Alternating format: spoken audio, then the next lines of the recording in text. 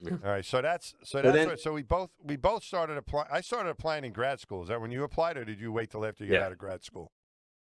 I applied the first time the year you got selected in Hmm. '96 for I applied for that round, but I was still at the time the requirements were you had to have a master's degree and like 2 years related work experience. And I tried Hmm. to convince them that like being a TA, a teaching assistant for 2 years was work experience. So I tried, and but I didn't get too far that year. But I got called down for an interview the next time around. And that interview that was for you. That was the astronaut class after mine in 1998. That's Right. when you got your interview. That's when I got my And interview. then you got picked. So you got picked Yeah, I got. pretty quick. That's pretty quick. Well, I had a unique strategy. What was that? My strategy was to try to get so let me back up a second. When at the time that we interviewed, there was just one interview that during the week, and it was like a 45-minute thing, and that was really like make or break. It was like whatever happens. So it's a really kind of high stress thing. I have scientific evidence, empirical evidence to show you just how stressful it was because you wear that one day you wear this Holter monitor, so you're wired up like an EKG, and they're monitoring your heartbeat for an Yeah. entire day. And you're not supposed to exercise or even go up like a flight of stairs while you're wearing this thing. You're supposed to be very relaxed the whole day while they're watching every single one of your heartbeats. And at the end, you get debriefed, and they're like, "Wait a minute, we see your pulse rate got up to 175." I'm like, 175? I'm gonna be 175. They're like, I'm like, what? Wait a minute, wait. What time was it? They're like, oh, it's 11:55 a.m. on Thursday, and I'm like, because my interview was at noon, so that was me, my heart pounding, Wow. standing outside the door. Yeah. It's pretty terrifying. So, and the guy that was in charge, I think, same for you, was John Young, right? He was the Uh, head. Yeah. We set up a little bit, Garrett. Is that what you're describing? Is when we interviewed, it has changed a little bit now, where they have like a part one and part two interview. But with us, back in our day, it was 1 week of meeting people and a lot of medical exams. But that interview you're talking about, the actual was an interview with the selection board. That you're there with 20 other candidates, so everyone's interviewing at a different time during the week, and so you had yours apparently on a Thursday with the Holter monitor. And John Young, tell us who John Young was. oh, John Young, he was like the astronaut's astronaut. I mean, he's like a legend. So he flew the first flight of Gemini with Gus Grissom. He flew to the moon in Apollo twice. He flew in Apollo 10 and didn't land, so he went back on another Yep. Apollo mission and walked on the moon. And then he was the commander of the first space shuttle mission, Young and Crippen, in 1981. They flew the very first flight of the space shuttle. So this guy, and I knew, like walking in there, he was not going to be impressed with the fact that I was captain of my high school wrestling team. All right, that was not going to impress this guy. So my strategy was to try to get him to laugh. That was my strategy. And I accomplished that in the first 5 minutes of the interview. So I was feeling confident, and the interview went well. So that's if you How ask did me you why. how did you do this? And just so you know, folks, John Young passed a few years ago. Absolute hero, wonderful guy. But I don't really know if he'd be easy to make him laugh. So how did you accomplish that? Well, it was a gamble, but it turns out he has a great sense of humor. You just got Hmm. to like get past the crusty, curmudgeonly exterior, but underneath, he's actually a super funny guy. He could be on this. He could have been on this podcast. We could have made it three funny astronauts. So he could have been with us because he's actually got a great sense of humor. And so I walked in there, and and I didn't have a plan for how I was going to make him laugh. I just wanted to try to accomplish that. So he looks at me as I sit down. He goes, "So, son, how's it going?" And I said, I said, well, to be honest, it's going a lot better than my last job interview. And he says, he goes, really? Why is that? And I said, well, because this time I remembered my pants. It's a true story. I, I was I had a job interview when I was wrapping up my graduate studies at Caltech at TRW, which Hmm. is an aerospace company that is now part of Northrop Grumman, but there's this big aerospace company down here, and I had to drive from Pasadena to the west side of LA during rush hour, and to be there in time for my interview. And I thought I was being really smart. I said, okay, I was dating this girl at the time that lived near there, and I'll stay at her parents' house with her, and I'll wake up in the morning and then I'll have a short drive, and I won't be late for my interview.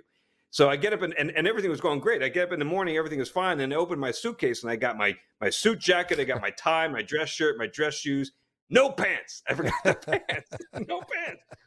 So I went to the interview wearing all that, like the dress shirt, the tie, and powder blue jeans. All right, that's all I had. and I thought, this is terrible. And I'm like hiding behind podiums and stuff as I'm giving the talk, and so I don't see my pants. But then I realized that these were all aerospace engineers, right? They don't know anything about fashion. They don't care. Nobody even noticed, But I did. I signed all my thank you notes. I wrote thank you notes to the guys that interviewed me. And I said, thank you for the opportunity, blah, blah, blah. And by the way, if you hire me, I promise to take the first paycheck and go out and buy a decent pair of pants. So I told that to John Young, and he laughed, and that was that. That's pretty good. That's a funny story. You are a funny astronaut. Hey, takes one to know one. It's a good story. But it really, if I'm funny, it really comes from my dad. It's genetic. And my dad was super funny. And I just wanted to slide this quick story in here. Yeah. Because talking about John Young reminded me about it. So there's a John Young Expressway in Orlando. So John Young was from Orlando, Florida. And so there's an expressway that runs like through Orlando, where he was from. And it kind of runs past near the Space Center down there at Kennedy Space Center. And it's big, big signs, John Young Expressway. If you go to Orlando, you'll see it. And one day, my dad was visiting in Houston, and we started walking through. I took him out to Ellington Airfield, where we keep the T-38 jets, and I was taking him through our base operations and our ready room, and where we brief before we go out and fly these like little fighter jets. And as I'm taking him through on a tour, I look up, and there's John Young getting ready to go fly. And I turn to my dad, knowing my dad, I'm like, Dad, don't embarrass me. Just it's John Young, okay? The guy, don't say, I'm going to introduce you, but just behave, okay? And so I introduced him to John Young. He shakes John Young's hand, and I said, Captain Young, this is my father. And my dad looks at him right in the eye, and he goes, John Young, huh? He said, I drove on your road. He goes, by the way, there's some litter over at mile marker 23. You might want to have somebody get on that, clean that place up. What did John Young say to that? He laughed. Yeah. And we'll have to have another podcast episode with John Young stories. I got a couple. Well, more. I've got one I've got to tell now. And so what the heck? We don't have any structure for this anyway. But no. As you say, he was this very accomplished guy who had flown, like he walked on the moon. I remember him as a kid. I remember him flying on Apollo 10 down to the surface. I think it was Apollo 16 he was on when he walked on the moon. And he was in any first space shuttle, as you said, you all these accomplishments. And when we joined, Garrett, right, I was selected in 96. You came in right the next class in 98. And he was still an active astronaut. Not only was he head of the selection board, but he was an active astronaut and still flying a T-38. Did you ever get to flying a T-38 with him? Yes. And we almost died. All right.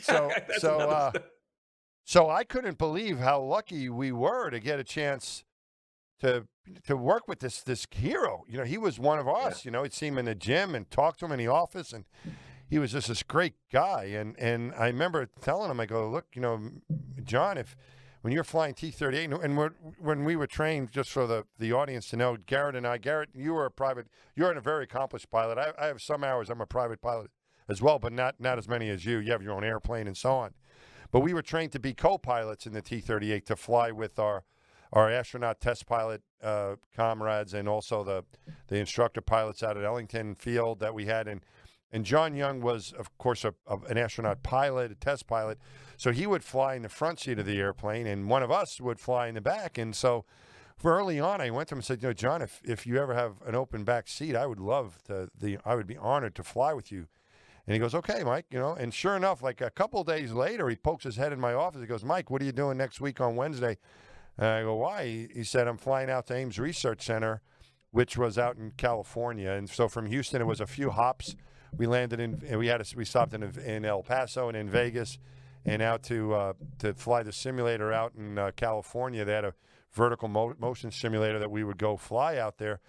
And he said, and we'll go. He goes, I got to go. He goes, but I go and come. I go there and back in one day, which is kind of unusual because it's like 6 flights to get out, to go there and come back. And so he's like, we got to leave really early in the morning. And I'm like, okay. So I was like, this is great. So I cleared off the whole day and got there very early. And we taxi out there. It was funny things were happening the whole day, but the highlight was coming back. And I had spent the whole day with this guy.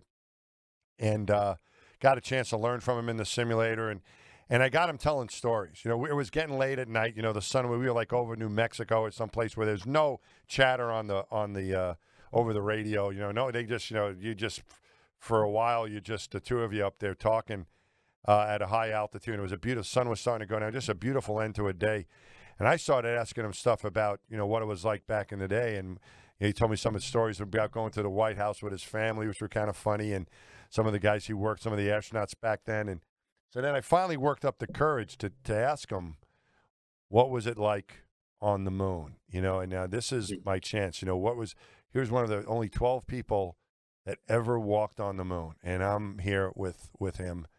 And I said, John, tell me, what was it like? What was it like when you got on the moon? What was that like? And he had this sort of southern drawl to him when he spoke. And he said, well, Mike, I tell you, the best thing about it is you finally could take a dump. I was like, what? I was expecting to hear something like, I saw God. I saw something. I contemplated on what humanity was about. And I'm like, I looked at the earth and it was so small, something like that. And he goes, and that's what he tells me. And I go, what? And he goes, well, Mike, you don't know yet. You haven't been in space yet. But when you're floating around in space and you're zero gravity, sometimes you just get bunged up. Nothing's regular. You can't go. You get on that moon and that's that 1/6 gravity, and you finally can let loose. And I was like, holy cow! But that's kind of was him. Always kind of downplay everything. But that's what it was like. That's what it was like. That's what he wanted to tell me about the moon. But he told me some great stories that day. And it was great, as you say, it was great getting a chance to know him, and being friends with him was such an honor. Such a great guy. Well, I remember I had a similar experience in the T-38 with him. So we went down to the Cape once, and we didn't do it all in one day. We stayed overnight, but he wanted to get home like for breakfast. So he says, we're going to leave really early. So I wake up at like dark 100. We get out, we took off, and it's still dark. Right. Yeah. And by the time we get to New Orleans, we're going to stop at New Orleans and get gas so we can make it the rest of the way to Houston because the winds weren't favorable. And by the time we get to New Orleans, the sun is just poking up above the horizon. Right. So it's just sunrise as we get into New Orleans. And they're calling like 1/4 mile visibility on the runway, like in fog or something. And I'm looking down, and the runway is right there, and we can see the whole thing. I don't see any fog at all. It's completely clear. And so we're like, oh, it's okay. It's going to be fine. And we land and we come down and we get in the flare, right, as we're just about to touch down. And then everything goes white. I mean, it's just like a complete, you couldn't see anything anywhere, right? And the T-38 is extremely unforgiving if you get too slow, right? And in the flare, little baby wings. You need speed for the thing to fly because there's not much left. Little wings. Yep. Tiny wings. You got to go fast. And also little skinny landing gear, which is not, you can't land hard either. The gear will collapse. And so this is an extremely dangerous thing when all of a sudden I can't see the runway anymore, nothing. And I see him moving the stick like this, like think, like he's searching for the runway. And then a wheel hits it like donk. Okay. And then the other wheel hits it donk, donk, donk, donk. And the whole time I got my hands down here in the ejection seat, like ready to get the hell out of there.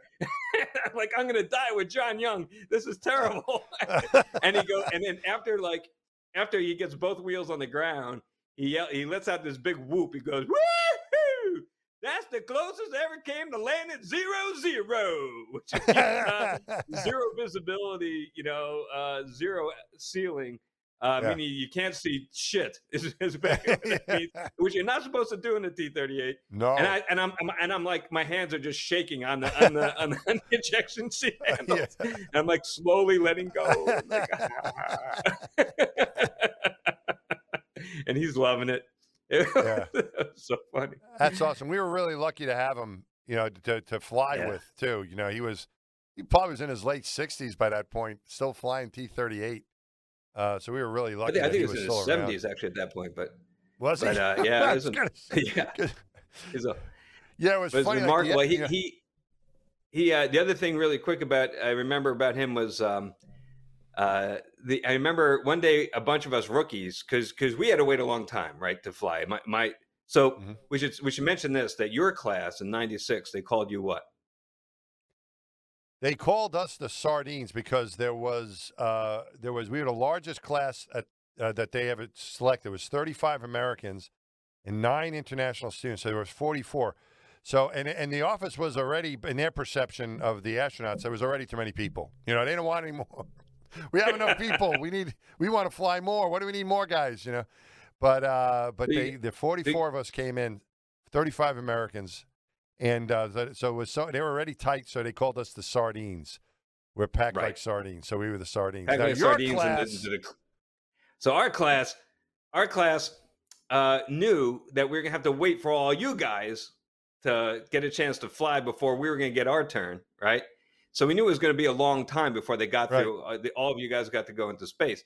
So you guys wanted to call us because the previous class gets the name, the incoming class, right? and I you want guys. it when you can tell your version, but I want to clarify on my end on this one. But go ahead.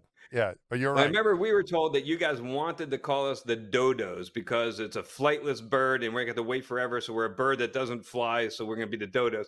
And we objected. We didn't object to the flightless thing. That was a matter of fact.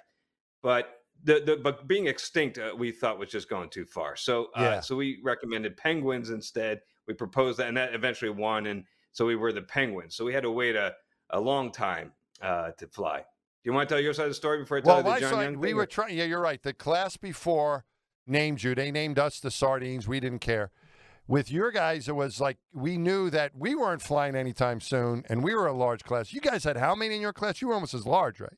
How many were in your class? Yeah, I don't remember. We're in the third, somewhere in the low 30s, I think. You were we were almost the as second big as biggest we class were, so ever that was compared to another you, yeah. giant group of people coming in. And so we were like, they're never going to fly. They would kid us, and we're like, so the flightless bird.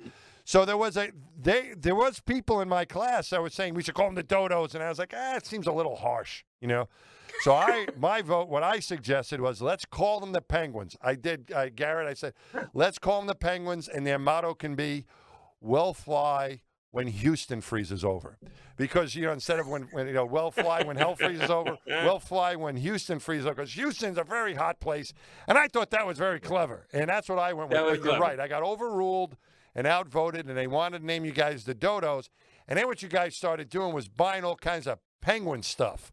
You had Yeah. stuffed animal penguins, balloons. There was penguins everywhere, and you forced the name on. You forced the office to accept you as the penguins because dodos was supposed to be the name. Yeah, there was a massive campaign that was waged. Right? It was. These penguin tchotchkes all over the place. It was At terrible. great expense. Luckily, the taxpayer didn't have to pay for it. This was a that was all out of their own non-NASA pockets. initiative That's that you true. guys did. That's right. Yeah. But Oh. so one day, a bunch of us penguins, I think some sardines too, were grumbling, bitching and moaning about how it's hard being an astronaut when you have to wait so long before you go into space. So like you go out and you meet with the public, and they say, "What's it like in space?" And you have to say like, "I don't know. My friends say it's nice." Yeah. Right? It's really embarrassing, It's like you're supposed to be an astronaut. You got the suit, you got the helmet and everything, and they're like, Yeah. and you have to tell them that I've actually never been to space. Yeah. And so we're moaning about that, and John Young overheard us. Okay, and he goes, "Let me tell you something. I know what that's like. I've been there. Like I had the same thing happen, and then you finally get to fly in space. Now, let me tell you something though. It never ends. All right, it never ends. And like he goes, I finally flew in space, and then people would say, 'Oh yeah, well, have you been to the moon?' He's like, no, I haven't been to the moon." And then he finally went to the moon, right? Yeah. And now he's all confident. He's like, And then they come up to him like, "Have you flown in space?" Like, "Yes, I have." "Have you been to the moon?" "Yes, I have." "How many times?" Yeah. Give me a break. So he was really funny. He cracked us all up. He told me Great I guy. heard a version of that story from him where he said, "Yeah, have you flown in space?" And he's like, no, and then that's terrible. And then the next thing was that he did fly in space. Did you fly in space? And the answer was yes. And he'd be like, how many times? And he'd be like, well, just once. And then how many? You've been to space? How many? And then he's been twice. And he goes, I've been there twice. Have you been to the moon? And they're like, no. And then he went to the moon. He goes, have you been to the moon? Yes. And then he goes, did you walk on the moon? He's like, no. So then he walks on the moon. Finally gets to walk. That's the ultimate thing you can do. And they would ask him, have you been to space? And he's like, yeah. And he goes, how many? Have you been there more than once? And he's like, yeah. Have you been to the moon? Yeah. Have you walked on the moon? Yeah. How many times? It was always They're never happy. Well, the bastards. just once. So yeah, it never ends. It never ends. How many times? It never ends. Yeah, like only Never once. Only one time you've walked on the moon. Yeah. So yeah, no, you're never going to impress anyone, Garrett. It's better to shut up. This is another John Young story related to that. Uh-huh. He and I were coming into we were trying to get back and forth in one day. This was very important. And he also didn't want to come back at night. He wanted to get back to Houston before the sun went down, which was going to be tough. So we left as you said, we left really early. I think they opened I don't even know if they accommodated because they let us leave like around 5 or 6 a.m. Houston time. We get to Vegas and we're in a rush. He's like, we got to go. We got to get out there. We weren't rushing, but we didn't want to stay on the ground. So in our airplane, we needed a start unit to start our airplane. Remember? So we couldn't. A lot of airplanes you don't need. They have an auxiliary power unit. They can start the engine. But with the T-38, they needed what they called a huffer. It needed an air start unit that would blow air through the compressor to get the engine started. And we needed one of these things to start. So we land and get our fuel, and no time for like getting a sandwich or anything. We got to go. We got to get back. Next stop is out to Ames, out to California. So we're like, where's the start? So John's like, where's the start cart? And they're like, well, it's hooked up to that airplane over there. And it was a fancy airplane. This is Vegas. So it must have been like someone who gambled a lot or was a millionaire or something. It was a really fancy Lear jets, a Gulfstream or something like that.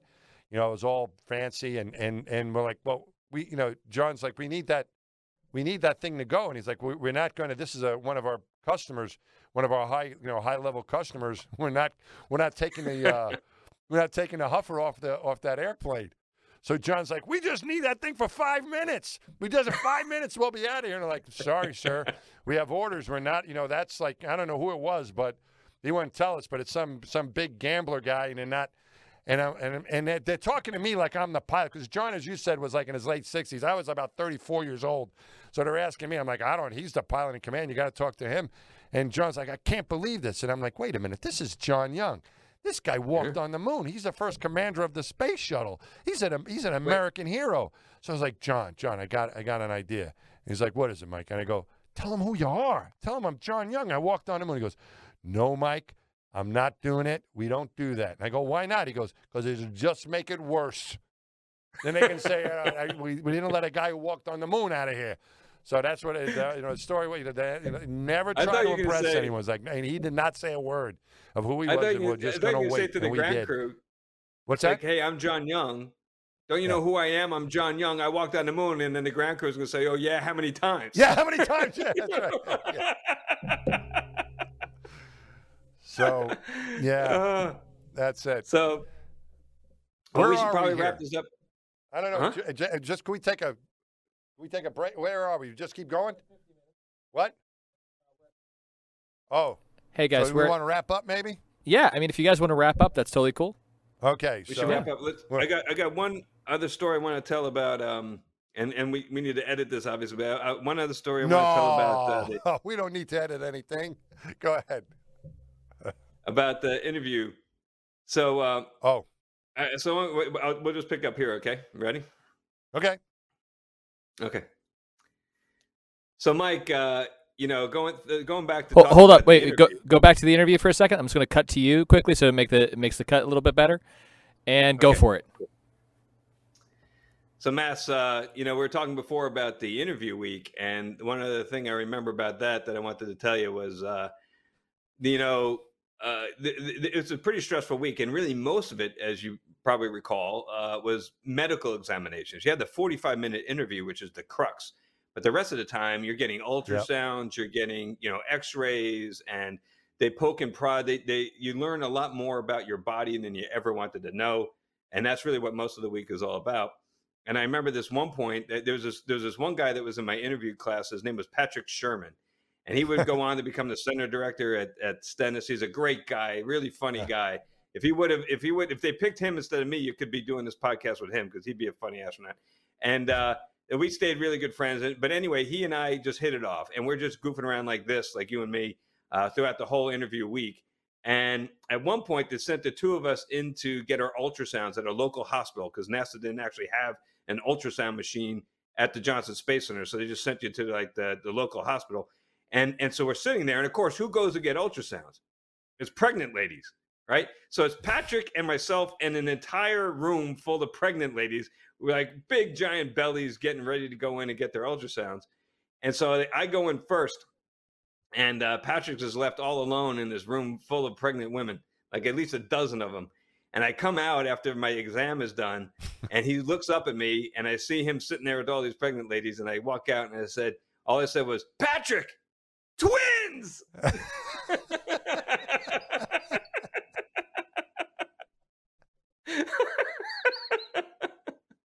What did the ladies think? They just laughed. Half of them were laughing. The other half were looking at me like, "What an idiot!" But I took. I'll take half. That's all right. It was fun. Yeah, those exams, as you say, it's an astronaut interview, but it was all these. It was mainly medical exams, and as you say, they went everywhere.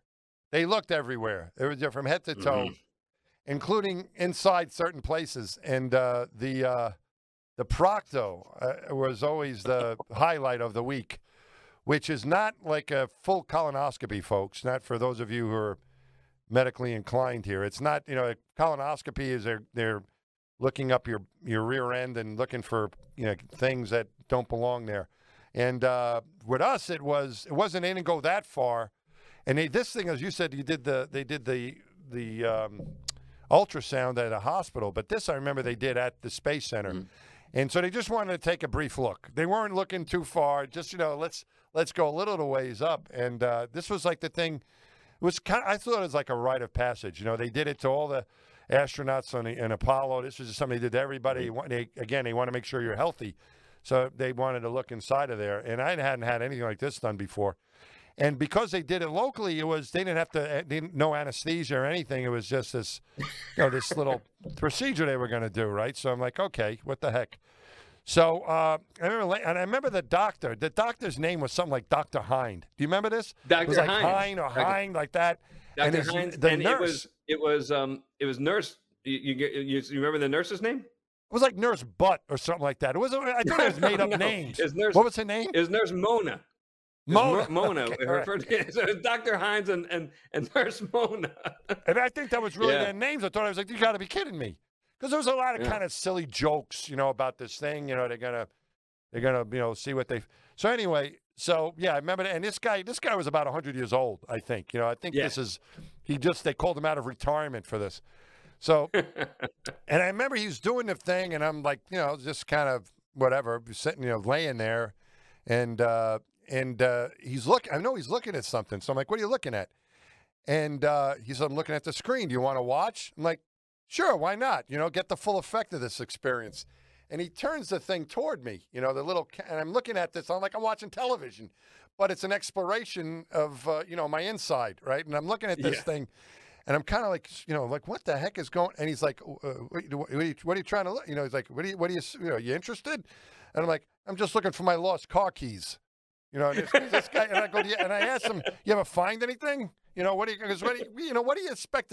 Because I figured, who knows where all that stuff goes? Maybe he might come across it. But I remember him looking at that thing. But that was, I remember the big event. Like, oh, you're going to have that happen. And for me, it was the eye exam, because that was what I was most nervous about, because I was rejected by NASA. I sent in my application, was rejected twice, and then I got the interview, and I ended up failing the eye exam. I went in for the eye exam, and I failed. I didn't pass, and and I just couldn't see well enough. And I felt terrible about this because I was DQ'd, and they said, that's it. You can't even try anymore. And I remember going into work that I got that news on a Friday, and I went into work. I was working down at Houston for McDonnell Douglas, and my boss was a former astronaut, a guy named Bob Overmeyer. And I see him in the hallway, and he says, how did it go? And I go, I got medically DQ'd. I don't know what I'm going to do. And he said, was it the eye exam? And I go, yeah. How'd you guess? And he goes, that's what gets everybody. And he goes, you know what you got to do, Mike? He goes, I had to fight that. I hated that eye exam. I go, I hate it too. He goes, I hated it because that was the one thing would always get the most guys is you're not reading the eye chart. And for those of you listening at home, don't worry about this now. They've changed the standards. The acuity issue is no longer a problem like it was. But back then you had to see pretty well unaided. And I go, I don't know what to do. He goes, well, you know what you need to do. I go, I don't know. What am I going to do? He goes, you go take your eye exam again. He goes, make sure you're dehydrated. I go, really? He goes, well, I would always take my eye exam on a Monday, and I would start on Friday. I wouldn't drink any water. He goes, I would run. I would sweat. Everything out. I wouldn't drink anything, and I would get dehydrated, and that helps in the eye. I go, how is that? He said, well, what it is he had this whole thing. He's telling me he's like drawing something on a chalkboard. Oh, it makes it more rigid, and the light bends this way, and it really helps. You got to get rid of all the water in your body, dehydrate yourself. I go, oh, okay, maybe I can try it. Maybe I can see what I can do. Later that afternoon, that was in the morning. The afternoon, I'm walking around the Johnson Space Center, and I see Kevin Kriegel, who's an Air Force pilot. And I was friends with him. I knew him through church and the neighborhood and so on. And he goes, how did it go? And I go, I got medically DQ'd. He goes, the eyesight? He knew right away, just like all these pilots knew. It was the eyesight. And I go, yeah. He goes, you failed the eyesight? I go, I did. He goes, you know what you got to do, don't you? And I go, what? He goes, you got to drink a lot of water. You got to hydrate. Like, what?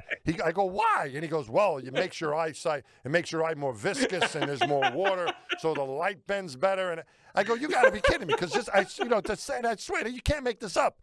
A couple hours earlier, I had one fighter pilot tell me, get all the water out of your system. And this guy's like, hydrate your eyeballs. Even pour the water right on the eye. Get as much water as you can inside of your. So I'm like, this is all hocus pocus. I've got to, no one knows how to pass this eye exam. And I started talking to some optometrists, and they didn't, back then, they didn't accept LASIK or any of that stuff. So I just had to figure out a way to see better. So I started doing something called vision training. And it was to try to trick your brain and your eyes into seeing better. And so I did this, and I was able to requalify. It was like you had to relax your eyes so you could focus differently. But in relaxing your eyes, you're actually it looked like I was giving someone an evil eye. It was like my eye was that's the way I was able to see a little bit better for this. This is the way this thing worked. And this lady that I worked with was this very nice optometrist doctor. When I went to see her, she said, I've never worked with anyone who was younger than the age of 10, because she could help kids because they could retrain their eyes and their brain because they're still developing. And I said, well, I tell you what, I can be very immature. No doubt about it. I can go in there and I could be the most immature patient you ever had. You won't even know that. So she agreed to work with me. And doing this, what I called the evil eye, but it was just relaxing my eyes to see a little bit better. I was able to pick up a couple lines and I was able to requalify to apply again. Not that they were going to take me, but at least I could apply again. Anyway, the big event comes now during. What's that? Can you still do it? The evil no, eye? it was like I can try to look like this. It was like staring like this, Gary. But it was actually relaxing your eyes to see a little bit better. Yeah. But I needed to kind of get into this trance almost, so I could. And you were trying to focus beyond the letter and all this other stuff. So the way they did that test, if you remember at NASA, was like a video game almost. You had to say you up, down, left, right, or something, and it would flash this. It was called the Landau C. They'd flash a C, and it was different sizes, and you had to say where was the opening. You had to pick out where the opening. That's how they did this thing. So I'm in there really nervous about taking this test during the week, and they had a young student who was administering the exam, and I'm trying to do the evil eye, and she's like, you need to relax your eyes, and I go, I am relaxing my eyes. And she's like, no, you have to don't do that with your eyes. And I go, well, I'm not squinting. It's like the opposite of squinting. I'm opening up as much as I can. She's like, no, you have to stop doing that. And I go, I'm thinking, this is my life here, okay? This is my fourth time. This is 10 years. I went through MIT, all this stuff. And now this very conscientious student was trying to tell me not to do the evil eye to see what I was, trying to relax my eyes. So she just wouldn't let me do it. And I'm like, I need to just stop. And she would do the test again. And I'd be doing the evil eyes. Like, stop. And there was like screaming started to ensue. It's like, stop it. And then the eye doctor comes in and says, what is going on here? Because a student is helping out for the day, apparently. And she says, he's not relaxing his eye. I go, I am. She goes, you're not. I go, I am. So he's like, Mike, just come back tomorrow. Get a good night's rest, and I'll administer your test. And the day after tomorrow or something like that, whenever my schedule. So anyway, I come. But this is my last chance at this Land-Alt-C test, and the optometrist is there. Is no longer the student, and he gives a test. And so again, he just lets the program run, and I'm doing my best with this little video game. And you had to get like 80% of them right or something like that to pass. Mm-hmm. And I didn't know what I did. I did my best, and it took a couple minutes to do this exam. And he's looking at the results, and I go, "How did I do? How did I do, Bob?" And he looks at me, and goes, "Mike, you passed. He goes, "No kidding. Look at the results. You passed this thing." And I go, "Really?" And I looked at him. He looked a little scared. And I go, "What's the matter, Bob?" And he goes, "The look in your eye. I'm afraid you're going to kiss me." And that's what he was afraid of. He thought that was, but that whole thing with that medical thing that we were going through was, you just didn't want to get DQ'd. You didn't want anything, whatever they were looking at. So I don't know if triplets would have, or twins would have DQ'd you, but luckily it didn't happen. Yeah, you're right. So the as scary as the medical exam was, and the interview, and then it's over, right? And then comes a long wait. Right, you got to you sit around, you wait for months because you don't get an answer right away. It takes it could take up like 4 or 5 months before they pick, and it's all done, and then they call you. And in that time, I have another brief John Young story, which is that while we were there for the interview, John Young came by and gave us a presentation on just how dangerous it was to fly the shuttle, and he had some statistical analysis that said it was like a 1 in 200 chance of death, which turned out to be wildly optimistic, unfortunately. But that's what he was, and so that I was thinking about, like, people are afraid, like my mom, flying on airliners. That's like 1 in 7 million, right? And this is 1 in 200. Okay, this is not good odds. And it turned out to be 1 in 67. But anyway, it's still it's even 1 in 200 is terrifying, right? Yeah. So. And he goes, and by the way, you should know this. This is John Young. He was half kidding, I think, but this is true. He said, you should know your life insurance won't cover you. he goes, it's a special, there's always an exclusion. You have to, if you want to be insured, you need to get special riders and stuff. So I remember that. And I'm sitting at home waiting to find out if I was selected for months. And as the months are going by, you're getting more and more paranoid and like nervous about the whole thing. And one day my phone rings and I picked it up. Because you every time the phone rang, I would jump on it because it could be NASA calling, right? You never know. So I pick up the phone, and it's not NASA. It's some guy trying to sell me life insurance. He starts going into his whole sales pitch, his whole spiel, and he's going on and on about the policy. And excuse me. I just want to know, does this policy cover dying on a rocket? Like launching it like a space shuttle? And I hear, he goes, what? I'm like, like if you're on a space shuttle and it blows up, will this cover you? And then I hear, click. He hung up on me. I got one of these callers to hang up on me. And so, by the way, if you're listening to this, feel free to use that. If you get a call from somebody trying to sell you life insurance and you want to get rid of them, just ask them if it covers blowing up on the space shuttle, and they'll hang up on you. So he may have just thought you were crazy. But I had somebody after I was selected. I had an insurance. I think it was my car and home insurance company called about getting life insurance. So I was like, all right, here's my chance. And we were able to get life. We were able to get it through the government. No one else would sell it to us, but the government, I think, legally had to give us some sort of insurance. And we had to pay for it, of course. But I remember I got that call like that, and I was like, oh, what the hell? Let me give it a try. I think I was an astronaut for about 10 years already. And, so the guys ask, and he goes, what's your occupation? I'm an astronaut. He goes, you're what? And I go, I'm an astronaut. He goes, oh, we can't insure you. I go, wait a minute. You're the salesman. He goes, no. I go, if I was like a fighter pilot, he goes, oh, yeah, we can insure you then. I go, is there any occupation that you would be able not to insure? Like, he goes, no, only astronauts. We will not insure any life insurance on any of you people. I go, thanks very much. I'll tell my family. They'll be thrilled. So, yeah, that was it. That's a surefire way to get him to hang up on you. This guy didn't hang up, though. This guy, was like, I'm really sorry, I can't do anything. Wow. Yeah. Well, I guess you're more believable than I am. So, anyway, we should wrap this up. We Anything should. else want, I think that's pretty good first episode. Yeah. I don't know. I think so, but it's not for us to judge. I don't know if anyone's still listening. Yeah, we'll find out. But thanks for hanging with us. Yeah, it's been fun having you with us on Two Funny Astronauts. Two Funny Astronauts. That's episode 1 in the books, and stay tuned for episode 2, be coming shortly.